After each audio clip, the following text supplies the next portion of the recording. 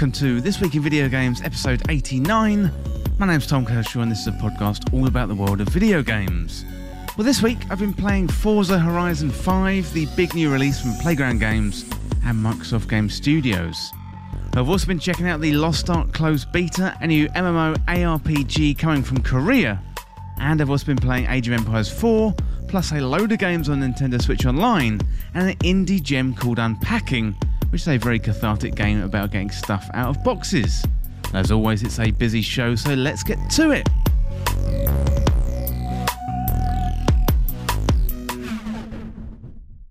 Welcome to the show, everyone. I hope you're well and you're having a good week. Now, I'm good this week, and we are approaching the first birthday of the current generation of consoles with the PlayStation 5 and the Xbox Series X. And I was really lucky and I managed to get my hands on both consoles, and after spending a bunch of time with each of them, they are pretty much neck and neck for me. You know, both have pros and cons and different features, although I do have to say this week in particular, Xbox Game Pass really does it for me, given on this episode I'm looking at both Forza Horizon 5 and Age of Empires 4. Well, in other breaking news this weekend, it looks like a real possibility that Halo Infinite multiplayer could be released tomorrow. So it's Microsoft's 20th anniversary of the Xbox launch, plus that means Halo's 20th birthday too, and what better way to celebrate than release the multiplayer component early.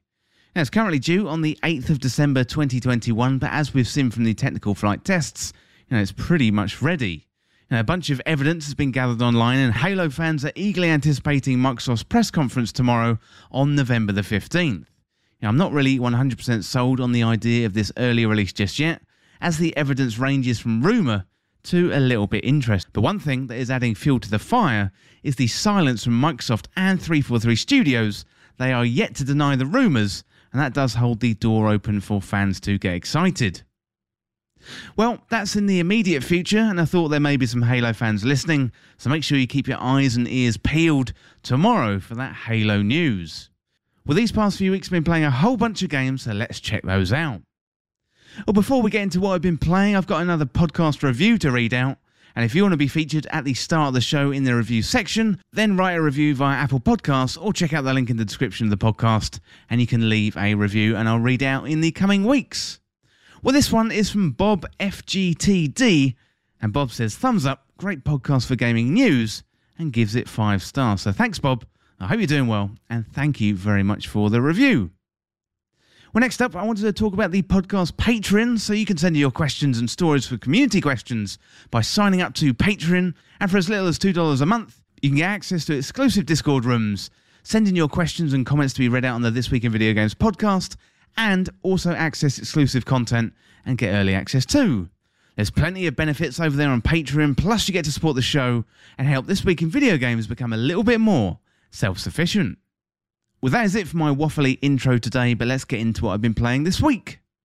So over the past week, I've been playing Forza Horizon 5, a really fantastic racing game from Playground Games and Microsoft Game Studios. And they've really built on loads of the great stuff that they did in Forza Horizon 4, and I'll be bringing you my thoughts and review of that first up in the show. Well, I've also been playing the Lost Ark closed beta. This is an MMO ARPG coming out of Korea, and it's finally coming to the West via Amazon Game Studios. So this one, really good fun. So in this game, you've got 5 classes, and the game's viewpoint is really similar to Diablo. The gameplay loop is really fun. The combat is super entertaining, and I'll bring you my thoughts of the closed beta later on. I've also been checking out Nintendo Switch Online's expansion pack, and I'm going to be doing a rundown of my top 10 favourite games from that pack, and that includes some of the greatest games ever made. We've got Super Mario 64, Streets of Rage 2, Sonic 2, and also The Legend of Zelda Ocarina of Time. So that game has to be up there in my top 5 games of all time. Also, over the last few weeks, I've been playing an indie gem, and this one is Unpacking. This is all about taking stuff out of boxes and putting it into various rooms, and it tells a really nice story throughout the main protagonist's life. So it's really good, really relaxing and cathartic, and it's also available on Xbox Game Pass, so I definitely recommend you checking that one out. And I'll bring you my review of that later up in the show. Well, finally today, I've been playing Age of Empires 4 on the PC, again via Xbox Game Pass, and if you like Age of Empires, you're really going to love Age of Empires 4. This is an RTS game, and really builds on some of the great stuff from Age of Empires 2. And given it's on Xbox Game Pass, if you've got that service, I definitely recommend diving in and checking it out. Well, that's what I've been playing over the last few weeks, but let's dive straight in to my review of Forza Horizon 5.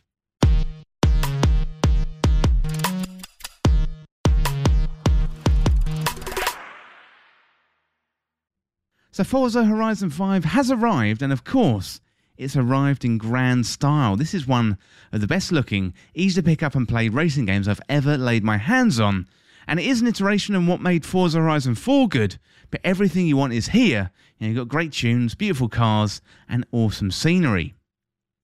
Well, much like the previous iteration of the game, the open world driving formula is back, but this time the action has moved from the quaint countryside roads and hills of my home country, that's England if you didn't tell from the accent, and we're going farther afield and somewhat a little bit more exotic in Mexico. So I'm a big fan of England, of course, being English, but it's nice to go to another environment that's got the diversity that Mexico has. You've got the towns, you've got the beaches, deserts, mountains, and also sandstorms too. So the Forza Horizon series blew many fans away with Forza Horizon 4. I think 5 is only going to cement Playground Games' place at the top of the charts for creating a great racing experience.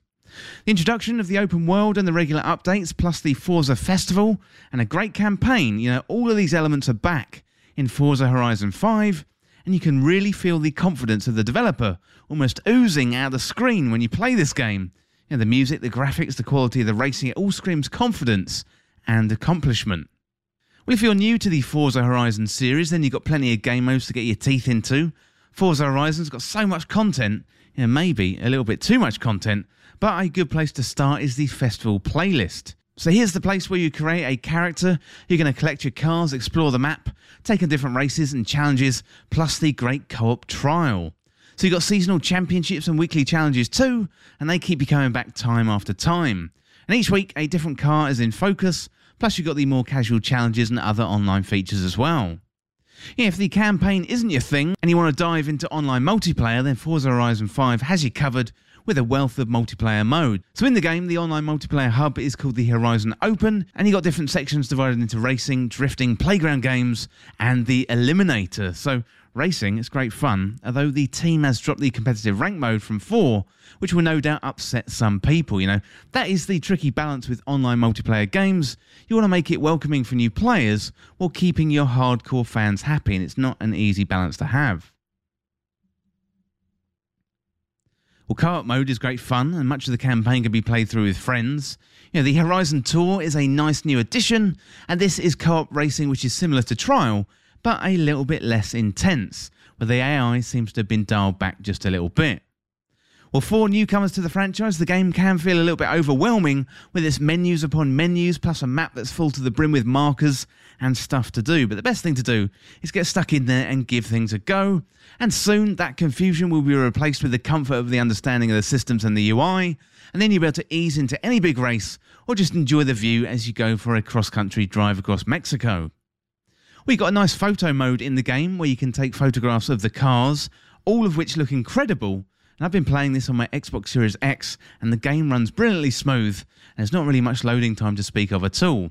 Although there are sneaky long animations when cars get ready for a race, which is the racing equivalent of a single-player story, go through this gap moment, and that helps you a little bit with the loading time. So whether you're playing in 4K 30 frames per second or 60 frames per second, the game really, really looks amazing.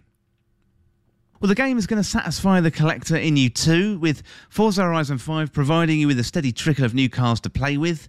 So whereas 4 felt a little bit stingy with dishing out the cars, 5 rectifies that almost immediately, and soon you've got a plethora of cars at your disposal and options to drive. So you can get these from events, and you can get them by playing the slot machines in the game. There's also a car collection menu, which is a nice way to visualise your collection, and it shows you your objectives and collectibles as well. It could easily be very messy, but the team at Playground Games has done a really, really good job here. Mexico always makes for a great setting. The map is large with varied biomes, so the weather can change throughout the season, as in previous iterations of Forza Horizon, making for hazardous driving conditions. You've got some really bombastic stuff going on here as your car gets dropped into a volcano, followed by massive ramp jumps. It's all pretty spectacular stuff. So all the while, the music does a great job of keeping up the pace and the excitement too, and combined with the fast-paced racing action. And you combine that all with fast-paced racing action. As well as the beautiful scenery, the game does a reasonable job of telling a story through its Mexican characters. Sometimes it does feel like one massive ad for the country of Mexico, but when it looks and sounds this good, I think I'm sold. So given it's Mexico, then the weather isn't as quite as wild and changeable as it is here in the UK. Thankfully the sun out is much more often, making the driving conditions much better. Well, there's a vast improvement in 5 over 4 when it comes to the story elements and how fleshed out our main character feels. This includes a nice story about Vocho, the Mexican VW Beetle, plus you've also got other expeditions too, which are the festival outposts and offer a nice little sidetrack of exploration and demonstrating just how vast Forza Horizon 5 is. So expeditions are a nice new progression tool that helps the campaign along. All activities are rewarded with accolades, which are essentially your achievements in the game. So earn accolade points and you get rewarded with expeditions and also stories, showcases or signature races. It does sound a little bit convoluted, but the rewards are pretty special.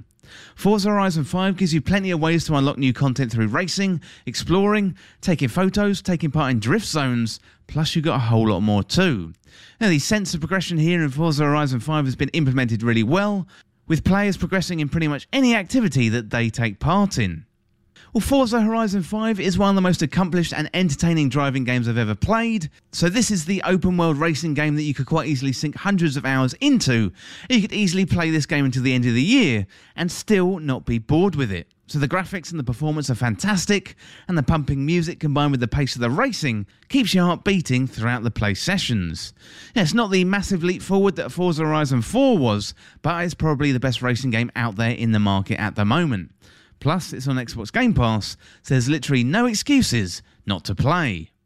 Well, the game was developed by Playground Games, it was published by Microsoft Game Studios, it's available for the Xbox and PC, and it was originally released on the 5th of November 2021.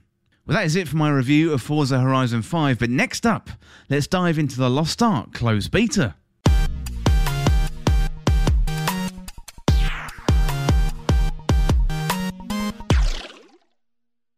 Well, Lost Ark held their closed beta from the 4th until the 11th of August, and it's been a whole load of fun, and really I've had a hard time playing anything else.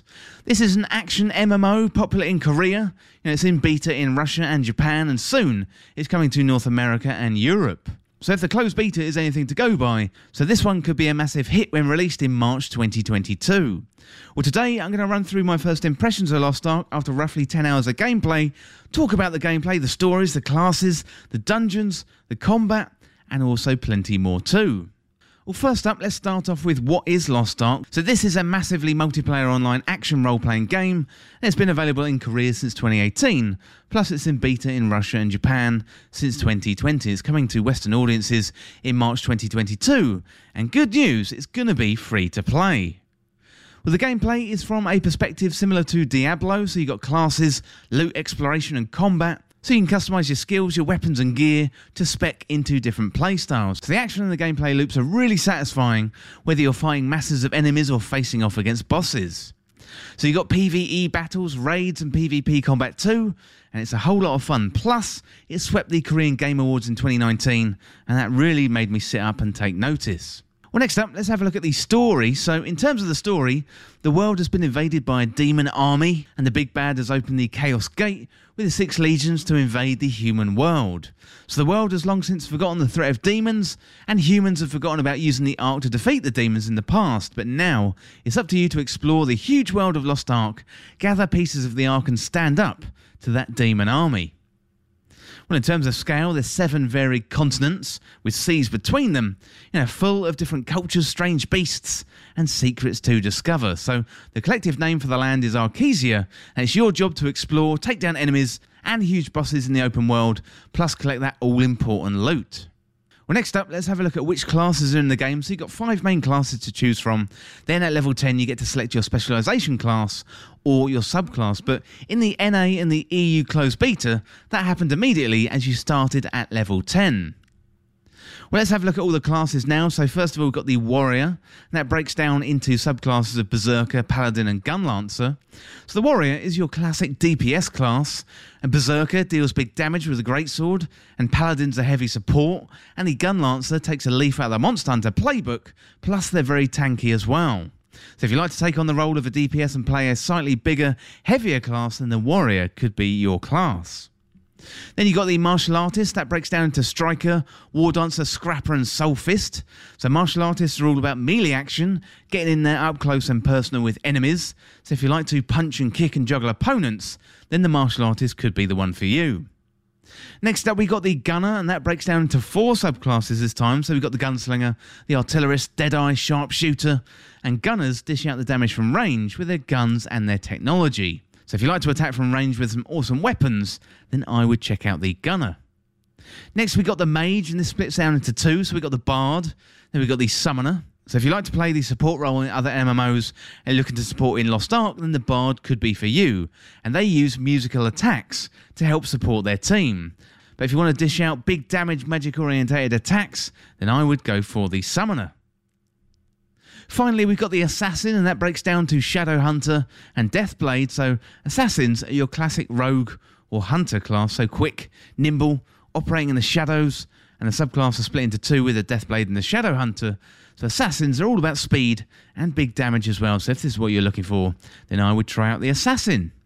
Well, next up, let's have a look at the combat. So the combat is an ARPG style, and you'll be able to level up your weapons and armor through quests and raids, and battling world bosses and also PvP opponents as well.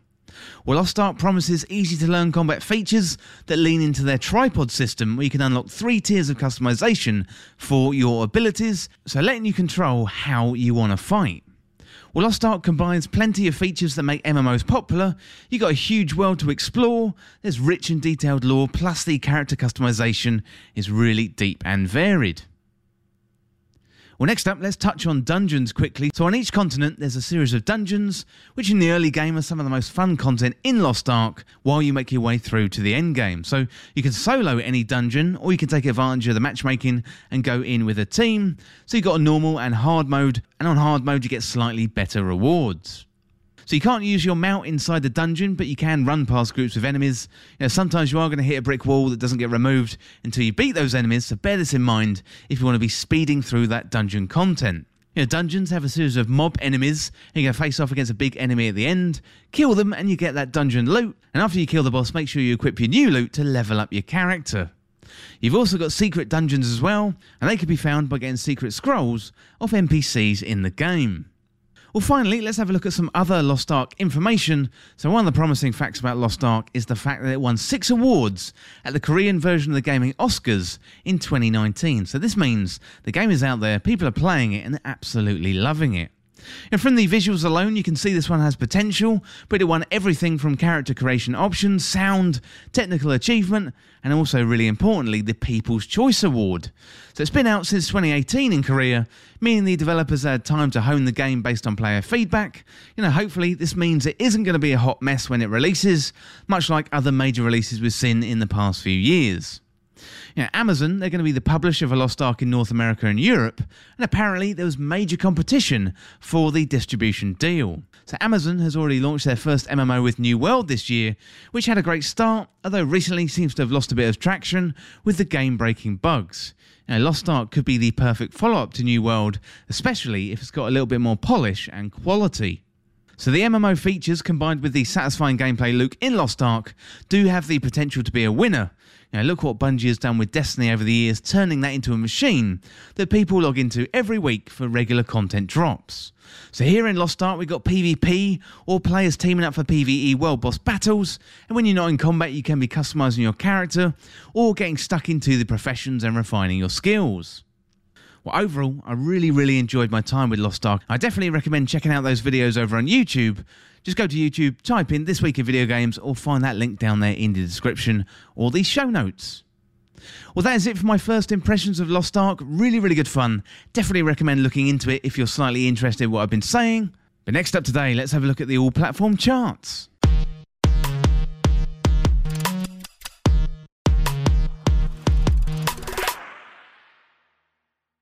Well, number 10 this week, down 6 places from last week's number 4, it's Far Cry 6. And number 9 this week is a new entry. This is Fortnite's Minty Legends Pack. Number 8 this week, up 1 place from last week's number 7, it's Minecraft. And number 7, down 1 place from last week's number 6, is Animal Crossing New Horizons. And number 6 this week, down 4 places from last week's number 2, it's Marvel's Guardians of the Galaxy. And at number 5 this week, up a whopping 12 places in the charts from last week's number 17, it's Marvel's Spider-Man Miles Morales. And number 4 this week, up 1 place from last week's number 5, it's Mario Kart 8 Deluxe. And number 3 this week, holding steady, it's Mario Party Superstars. And number 2 this week, down 1 place from last week's number 1, it's FIFA 22. And new in at number 1, it's Call of Duty Vanguard. So congrats to the team for that new entry at number 1. Well, Call of Duty is a really interesting one this year. To be honest, it hasn't really piqued my interest at all. I heard the campaign is probably the worst thing about the story, but apparently the multiplayer is really good, and obviously you've got the Zombies mode too. Well, if you like Call of Duty, it's obviously selling well, so I would go out there and check it out. Well, that is it for the all-platform charts, but next up, let's dive into my review of Age of Empires 4.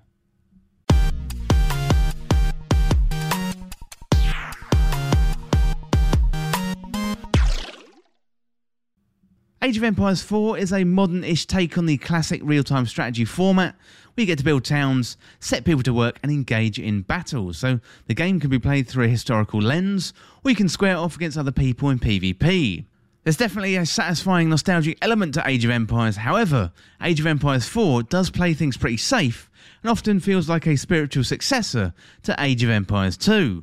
So when you first build up the game, you run through a fairly comprehensive tutorial where you build your first settlement, create some villagers, and start gathering materials needed to sustain life there, like wood, food, and gold. So you'll soon create a small army and start venturing up the road where a rival faction lays in wait, and you're going to engage in different types of battle, including soldiers on horseback, archers, and also spearmen as well. So for those who've played Age of Empires before, this will be a nice reminder, but it is a great introduction, giving you all the tools you need to get started.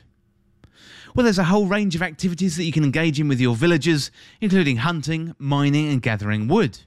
Soon you're going to be building houses for your villagers, building monuments to demonstrate your society's success, and also much more too. Yeah?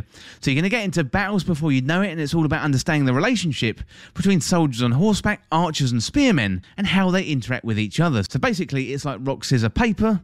So for example, soldiers on horses don't really like spearmen much, and archers don't like soldiers on horseback. As you progress through to the end game, you're going to be building defensive structures and working out how to control the map, but you better be careful of enemies who build cannons and other advanced weapons, as they're soon going to bring down your defensive walls and let in floods of raiding enemies. Well, there's a couple of different game modes that really let you flex your strategic brain, and that includes a historical campaign, and you can face off against English and French kings, retread steps from the historical battles, and take on different factions from all around the world. Well, the campaign is punctuated with documentary-style videos. They really work well, providing you with extra content, and are presented in a BBC-style format. So shout out to Neil and the Compost team for providing those little videos. So they're really, really good stuff, as always, from that team. So if you don't want to delve into the main campaign, then there's randomised smaller one-off battles or skirmish maps. So these offer smaller tactical challenges with a variety of map setups. For example, you may have a strategically placed forest, or a ravine or a river that's clearly going to get in your way. We got 8 playable factions in the game, including the Abbasid dynasty, the Chinese, the Delphi Sultanate, England, France, the Holy Roman Empire, the Mongols, and also the Rus too. So they do feel somewhat similar, except for the Mongols, who deliberately stand out on their own. Well, the Chinese have a useful feature where they collect taxes, so you build up money nice and quickly, and you got the Abbasid dynasty, who become leaders in tech pretty quickly due to the Baghdad House of Wisdom. One thing that does stand out is that Age of Empires 4 feels like a sequel to Age of Empires 2, in that it doesn't really innovate too much. In fact, some would say they play it really, really safe.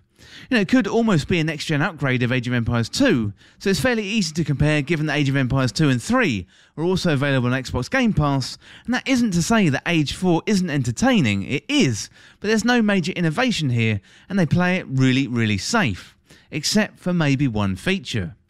And that one thing is the Mongol Empire. So they're very mobile, you can burn down villages and they stand out from all the other factions. They don't have defensive systems themselves, like for example the Romans or the English, but the Mongols, they're a really good demonstration of what Relic can do to try and freshen things up just a little bit. So if you're feeling worn down by the classic factions, I'd recommend giving the Mongols a try, as they're likely going to put Age of Empires 4 in a whole new light. Well, Age of Empires 4 taps into that nostalgic feeling really well, and for gamers of a certain age, it scratches a very satisfying itch.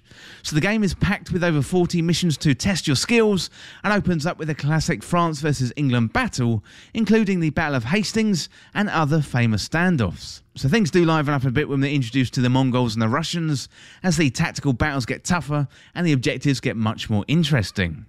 Well, the graphics and the sound design work really well, complementing the solid gameplay. So the game looks fantastic and the landscapes are absolutely gorgeous, and the audio is great too. And I particularly like the murmuring that comes from the villagers and the townsfolk as they speak their own little language. Well, Age of Empires 4 is an entertaining RTS, although often it plays it very safe and can be easily compared to Age of Empires 2. When the developer flexes their muscles a little with new features like the Mongols, the game really shines. The campaigns are well thought out, the multiplayer is instant fun, and I particularly like the presentation style, in particular the history style videos, and that really ties the experience together well. So if you've played Age of Empires before, then you may not find too many surprises in here, but you'll probably like what you see. So sometimes it feels like a greatest hits compilation of the series, rather than pushing the boundaries of something new. Well, the game was developed by Relic, it was published by Microsoft Game Studios, so it's available on PC also via Xbox Game Pass, and was originally released on the 28th of October 2021. Well, that is it for my review of Age of Empires 4. Really good fun, definitely recommend picking it up, especially if you've got Xbox Game Pass. Well, today really has been a good showcase of what's on Xbox Game Pass, but next up, I'm going to dive into Nintendo Switch Online with their new expansion pack.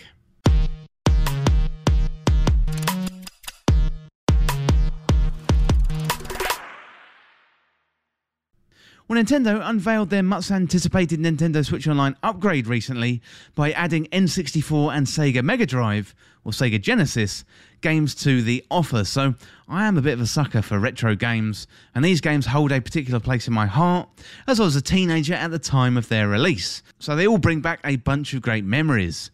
Well, today I'm going to run through the Nintendo Switch Online offering with a new expansion pack, plus present my top 10 games from that list. Well, before we get into ranking the games, let's check out which games are available. And we're going to start out on the N64. So we've got Super Mario 64, The Legend of Zelda Ocarina of Time, Mario Kart 64, Star Fox 64, also known as Lilac Wars, Yoshi's Story, Sin and Punishment, Dr. Mario 64, Mario Tennis, and Operation Winback. We also know of a few other games coming soon, so we've got The Legend of Zelda Majora's Mask, Banjo-Kazooie, Pokemon Snap, Mario Golf, Kirby 64, The Crystal Shards, and also Paper Mario 2. Then looking at the Mega Drive or the Sega Genesis, we got Golden Axe Strider, Musha, Shining Force, Sonic the Hedgehog 2, Dr. Robotnik's Mean Bean Machine, Streets of Rage 2, Shinobi 3, Echo the Dolphin, Gunstar Heroes, Phantasy Star 4, Castlevania Bloodline, Contra Hard Corps, and also Restar 2. You've also got the updated wireless controllers for N64 and Mega Drive, which sold out pretty quickly, although I was really lucky to snag one of those N64 controllers. Well, that is the list of games and peripherals, but next let's have a look at my top 10 games. Well, first of all, we got Star Fox 64. So Star Fox 64, known as Lilac Wars in the UK and Europe, well, that is a 3D rail shooter, and it's the second instalment of the Star Fox series and a reboot of the original Star Fox on the SNES. So this was one of the first games to feature the Rumble Pack, although fortunately we've got Rumble built into everything these days. And the original Star Fox was a little ambitious for the Super Nintendo, and also Star Fox 64 was the best-selling game in the Star Fox series. Well, next up we got Golden Axe. So Golden Axe is a side-scrolling arcade beat-em-up, and that was originally released in 1989 by Sega. Well, the game places the player in control of one of three warriors, each bent on revenge against the vile dictator, the Death Adder. So Death Adder has taken over the once peaceful land of Uria and murdered their friend and their partner Alex. So this one brings back a lot of memories for me, as I remember playing it in the arcade before consoles came out. I think I even played it on the Master System as well as the Mega Drive. So it was my first fantasy game. It really brought me into the action and crafted a rich and detailed world. I also remember that Loot Goblin. He would appear on the screen. He'd have to smack in to drop the health potions, and it really brings back some good memories. Well, next up we got Castlevania Bloodlines. So this one was known in Japan as Vampire Killer, and in Europe and Australia as Castlevania The New Generation. So it's a platform game developed and published by Konami in 1994. So the game is slightly different to the previous Castlevania series entries. It's set in a different era with new characters. So you got a vampire named Elizabeth Bartley. She's orchestrating the beginning of World War I and sacrificing a war to bring her Uncle Dracula back to life. So players take on the role of Quincy Morris's son, that's John, and his friend Eric Lacard, and you take up the fight against evil. So the development team approached Bloodlines as a unique Castlevania experience, tailor-made for the Genesis and the Mega Drive. So in this sense, the gameplay was made much faster and action-orientated. So writer Toshiki Yamamura also took creative liberties to craft what he viewed as a new chapter in the Castlevania saga. Well, Games Radar named Castlevania Bloodline as the 8th best Genesis game of all time out of a list of 25, and Game Informer's Tim Turi plays the level of gore relative to other Castlevania titles at the time, and he also called it one of the most overlooked treasures in the franchise. So basically, it's a really, really good Castlevania game, and if you like Castlevania, I would definitely recommend checking it out. Well, next up we got Shinobi 3 Return of the Ninja Master. So this one was released in Japan as the Super Shinobi 2. It's a hack and slash action game developed and published by Sega and was released in 1993. It's also the direct sequel to the previous Revenge of the Shinobi. So compared to its predecessor, the action is considerably smoother, with less emphasis on difficulty and more on speed. So in addition to the ability to run from place to place, the player character comes equipped with a new array of moves and techniques, including a mid-air dash kick and the ability to jump scale walls, and a powerful running slash that renders it temporarily invincible to projectiles.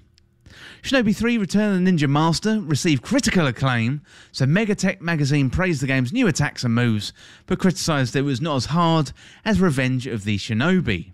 And Mega said that beyond the tricky bosses, it was far too easy, and then an IGN review by Levi Buchanan called it a legit Genesis great, and one of the better games of the 16-bit console era. They did also re-release an iPhone version, and to be honest, that was pretty rubbish. Well, next up we've got Mario Tennis. So Mario Tennis is a game developed by Camelot Software Planning and was published by Nintendo. So the game was released in North America and Japan in the summer of 2000 and released in Europe later in November. It's the first tennis-based game starring Mario since Mario's Tennis, and it was the second game developed by Camelot on a Nintendo system. So the game is known for being the introduction of Luigi's arch-rival, Waluigi, and the reintroduction of Princess Daisy, and also Birdo 2. So the game uses a control system that differs from most other video game tennis games on the market. So shots are performed by pressing one or both of two of the main buttons, that's A or B. You can make the ball spin in different ways. So pressing A button twice strikes a tennis shot with more power and spin, and also pressing the two buttons in a different order can result in different types of shots altogether, such as a lob shot or a drop shot. So both buttons can be pressed at the same time to hit a very powerful smash shot. So Mario Tennis, really, really fun, so I definitely recommend checking that one out. Well, next up we got Streets of Rage 2, so known in Japan as Bare Knuckle 2. So it's a 1992 side-scrolling beat-em-up published by Sega, so a sequel to Streets of Rage from 1991. The characters Axel Stone and Blaze Fielding return, while the game also introduces two new characters. So you got Max Thunder Hatchet and Eddie Skate Hunter, the younger brother of Adam Hunter from the first game. Well, Streets of Rage 2 was developed by an ad hoc team comprised of several companies, so Sega, Ancient, Shout Design Works, M&M Software, and also HIC's Ancient Anyo Koshiro was the lead graphic designer and one of the game's design planners, while her brother Yuzo Koshiro composed the music. And the game was programmed by the same team as the original. Well, Streets of Rage 2 for me was one of the best scrolling beat-em-ups of the era. I definitely remember spending many hours sitting on the living room floor in front of the TV playing Streets of Rage 2. Well, next up we got Contra Hard Corps. So this one releases Contra, the Hard Corps in Japan, and Probotector in Europe and Australia, and is a run and gun game released by Konami for the Sega Genesis and Mega Drive in 1994. So it's the first game in the Contra series released for the Sega platform, and serves as the first entry in the Hard Corps sub-series. You're set 5 years after the events of Contra 3 The Alien Wars. A terrorist group led by the renegade Colonel Bam had stolen an alien cell, recovered from the war, and now intends to use it to produce weapons. Instead of the traditional Contra heroes of Bill Rizier and Lance Bean, a new task force is known as the Hard Corps with 4 members. They're sent to deal with the situation. And the game features a branching storyline with multiple possible endings. Well, this is your classic run and gun style game, and we really don't see much of these anymore, although Blazing Chrome was a nice little reminder of this style of game in 2019. Well, next up we got Sonic the Hedgehog 2, so this is a Mega Drive classic and my favourite Sonic game of all time. So Sonic the Hedgehog 2, it came out in 1992 and was developed and published by Sega. Now it follows Sonic as he attempts to stop the evil Dr. Robotnik from stealing the Chaos Emeralds to power his space station, the Death Egg. Like the first Sonic Hedgehog in 1991, players traverse side-scrolling levels at high speed whilst collecting rings and defeating enemies. And Sonic introduces Sonic's sidekick Tails, and he is controllable by a second player. It features faster gameplay, larger levels in comparison to the first game, in addition to new multiplayer game modes, and also special stages featuring pseudo 3D graphics. Sonic has a special place in my heart due to the gaming competitions I used to enter as a teenager. This must have been in the 90s sometime. I remember going into the video game shop, going down into the basement where they had rows of consoles and TVs set up for competitions. We had to run Sonic 2 levels as fast as possible. So this one still holds up today, and it was great to play again on Nintendo Switch. So next up at number 2, it's Super Mario 64, simply one of the best video games of all time, and it plays just like the Super Mario 64 I remember. I got this one as an import from Hong Kong back in the day before the internet was widely available. I still remember playing it over and over as a teenager. Super Mario 64 still holds up pretty well, albeit with a few camera issues here and there. The game is still as fun as I remember it was back in the day, so the visuals are looking crisp, and there's that familiar music and that open feel to the game, which takes me right back. It's incredible to think that Nintendo made this 3D platformer and executed it so well on their first try. So the only strange thing with this one is we did recently pay for the Mario Triple Pack with Super Mario 3D All-Stars, but hey, I can't hold it against Nintendo. It's simply one of the best games ever made. Well, next up it's time for my top pick, and there's no surprises, it's Legend of Zelda Ocarina of Time. So Ocarina of Time is such a special game to me. I remember taking the day off school for this one and losing myself in Hyrule. It was released in Japan and North America in November 1998 and in PAL regions in the following month. Ocarina of Time is the 5th game in the Legend of Zelda series and the first with 3D graphics. So it was developed by Nintendo EAD, led by 5 directors, including Eiji Aonuma, and produced by series co-creator Shigeru Miyamoto, and written by Kensuke Tanabe. So veteran Zelda series composer Koji Kondo created the musical score, and the player controls Link in Hyrule on a quest to stop the evil Ganondorf by travelling through time and navigating the dungeons in an overworld. So the game introduced features like the target lock system and the context-sensitive buttons that have since become common in 3D adventure games. And the player must learn to play numerous songs on the ocarina to progress. Well, Ocarina of Time received widespread acclaim from critics and consumers and won several awards and accolades who praised it for its visuals, sound, gameplay, soundtrack, and also writing, and it has been ranked by numerous publications as the greatest video game of all time, and also the highest rated game of all time on Metacritic. Well, that is my rundown of the best games on Nintendo Switch Online's expansion pack. I know there's plenty of discourse and discussion around the price, but I think it's fine. So it's cheaper than a single game would be today. You get nearly 20 games, plus you got the SNES and the NES Collection too, containing simply some of the best games ever made. To be honest, I just think it's a bargain. Well, that is it for my thoughts on Nintendo Switch Online's expansion pack. But next up, talking about the expansion pack, this one is unpacking.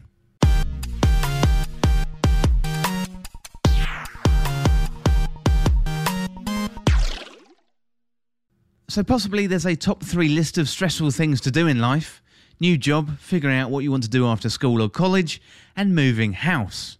Well, Unpacking tackles the final point here of moving house, and you work through moving a series of moves from the main character's point of view over a number of years from 1997 to 2018. So the game successfully manages to remove all the stress from moving and create a fun and engaging feel-good game that's simple in mechanics and takes you on a memorable journey. Well, there's something very zen about unpacking. So in real life, it's a bit of a pain to be honest, but in video game form, unpacking various items and placing them in a room or home is a very cathartic experience. So when I was a kid, my parents liked to move house quite a lot. We only ever moved house around the same town, but we moved house approximately every 5 to 7 years. And then I moved away to university and subsequently moved into shared houses and apartments over the next 10 years. So a new place starts to feel like home when you get your stuff out, whether you're putting up your posters or photos when you're younger, or when you're older, putting art on the wall and then buying furniture, and also kitchen utensils. So unpacking manages to create that feeling of settling in really well, and provides a soothing gameplay mechanic to do so. Unpacking immediately gets you into the action. There's no complicated onboarding or explainers. You simply start to take stuff out of boxes and put them in the right place. So the gameplay mechanics are nice and simple, and essentially it's a point and click game where you move items out of boxes and put them where you want. Things start out in a small child's room, and then as the game develops, the main character gets older and living spaces become more elaborate. So you've got more rooms like a kitchen or a bedroom or a bathroom, and you've also got more complex items too. So the items themselves tell a rich story about the main character, which is very true to life. And as you're playing, I'm sure you're going to be looking around at your own stuff, wondering what kind of story that they could tell other people.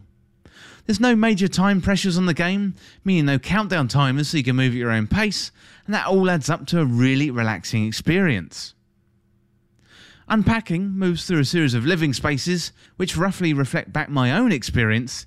So you had a child's bedroom, a university dorm, and then a shared apartment. And the items you unpack provide clues to who the person is, and items range from photos, postcards, video game consoles, and things related to hobbies. So, as well as photos, there's a camera to be found in the possessions, and this does unlock a photo mode, but it does feel like a small addition to the game, rather than a main feature of unpacking.